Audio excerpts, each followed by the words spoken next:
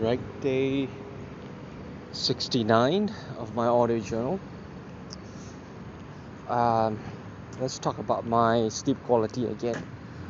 So it's the fifth day, and yesterday's sleep quality was really bad. But I think I'd give myself credit again for striving to sleep early. I slept at about close to 11 p.m. Woke up at about 7, so I could actually go for an early run and just finish the run at about 8 a.m. Including meditation and everything I do during the run. So what happened for my sleep duration was that the deep sleep component only consists of 4%. Was it 4% or 2%? Anyways, it was really bad. Oh no, sorry. If I remember the record, it says 4 minutes. I only have 4 minutes of deep sleep, which doesn't make sense. So I have a high inkling that my watch was not tightly fitted to my wrist, and that explains why it couldn't get an accurate reading on my heart rate plus the movement of my wrist, because these two variables are the variables where they track the sleep quality.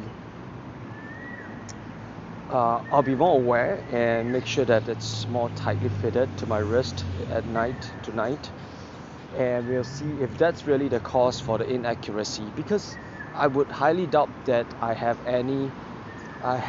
not slept deep enough at all. Because I do feel kind of refreshed in the morning. It didn't take long for me to get up and running.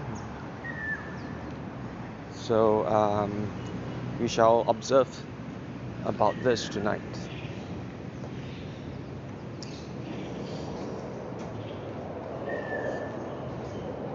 And yet again, I'm thankful that I actually committed to waking up early, sleeping early, and waking up early. And it's a good start because it's the second day in a row. Hopefully I achieve a good 26 days or a month worth of doing this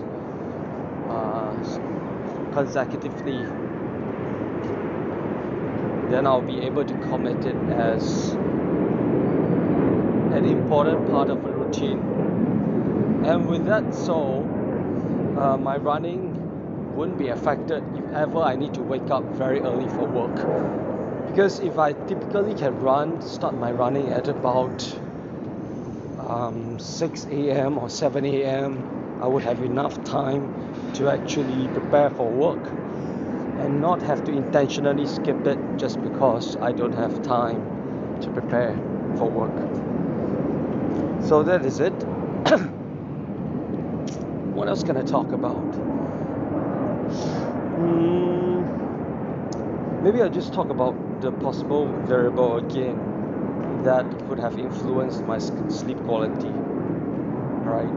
It's the part where I masturbate, right?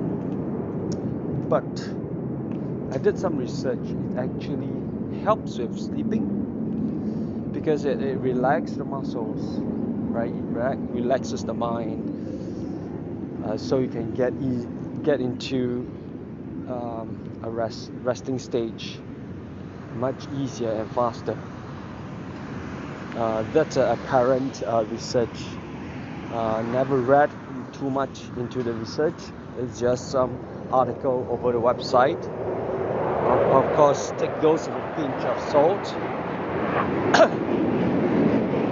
But I like to think that is the case also, because whenever I do that, I do feel tired. So I do really fall asleep fast. But if I get frustrated or angsty because of the process, um, it might have a burden effect on the sleep quality because my emotions were not in the right place. My mental state is not in the right place. What do I mean by that? Um, Sometimes I do get frustrated because I want to get quickly to sleep. I want to unload. I want to get relaxed fast. And it actually doesn't help if you are too impatient to get to that stage. And when you're impatient, that means there are kinds of emotions, negative emotions that might affect your state of mind, and that of course will influence the sleep that you might have because you bring those emotions into your sleep in a very subtle way. I don't know the whole scientific linkage to this, but it's possible that this happened because we are all emotional creatures, right? We are functioning emotionally 100% of the time, in fact. So it does make sense that all our actions are influenced by the sort of mental state we are in at that moment. Yep. So let's keep it at that. I think that's all for today's audio journal. And it's going to be a great day today because it's a good start of the day. Right? Bye.